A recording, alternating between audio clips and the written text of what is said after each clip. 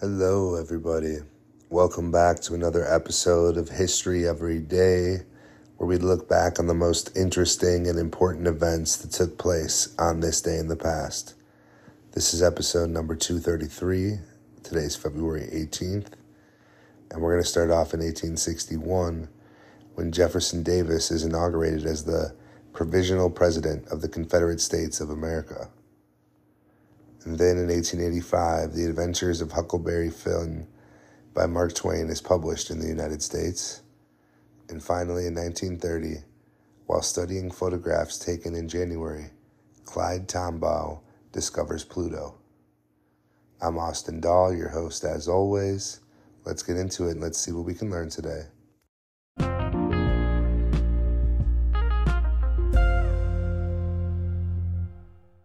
On February 18th, 1861, in Montgomery, Alabama, Jefferson Davis was inaugurated as the provisional president of the Confederate States of America.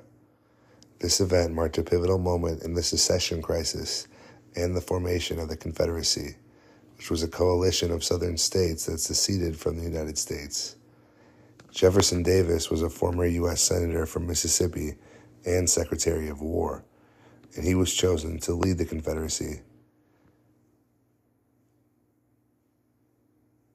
The issue that the southern states had mostly was the election of Abraham Lincoln and the growing anti-slavery movement in the North. Davis's inauguration came after the secession of several southern states. As president, Davis faced the immense task of organizing a new government, building a military, and navigating the Confederacy through impending conflict with the Union. The inaugurations symbolized the deep division within the United States and the failure of efforts to peacefully resolve the conflicts over slavery and state sovereignty. On February 18th, 1885, a major event in American literature occurred with the publication of Adventures of Huckleberry Finn by Mark Twain. This novel is often considered one of the greatest works of American literature, and it was noted for its vivid depiction of life along the Mississippi River and its profound exploration of themes such as race, identity, and moral values.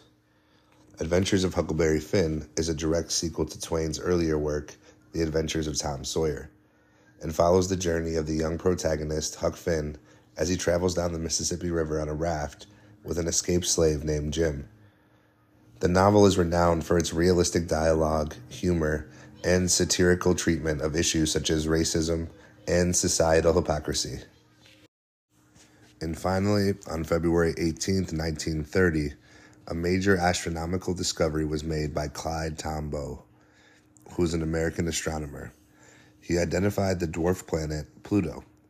This discovery was made while Tombaugh was studying photographic plates taken in January of the same year at the Lowell Observatory in Arizona. The search for a ninth planet, which was hypothesized due to irregularities in the orbits of Uranus and Neptune, had been ongoing for several years.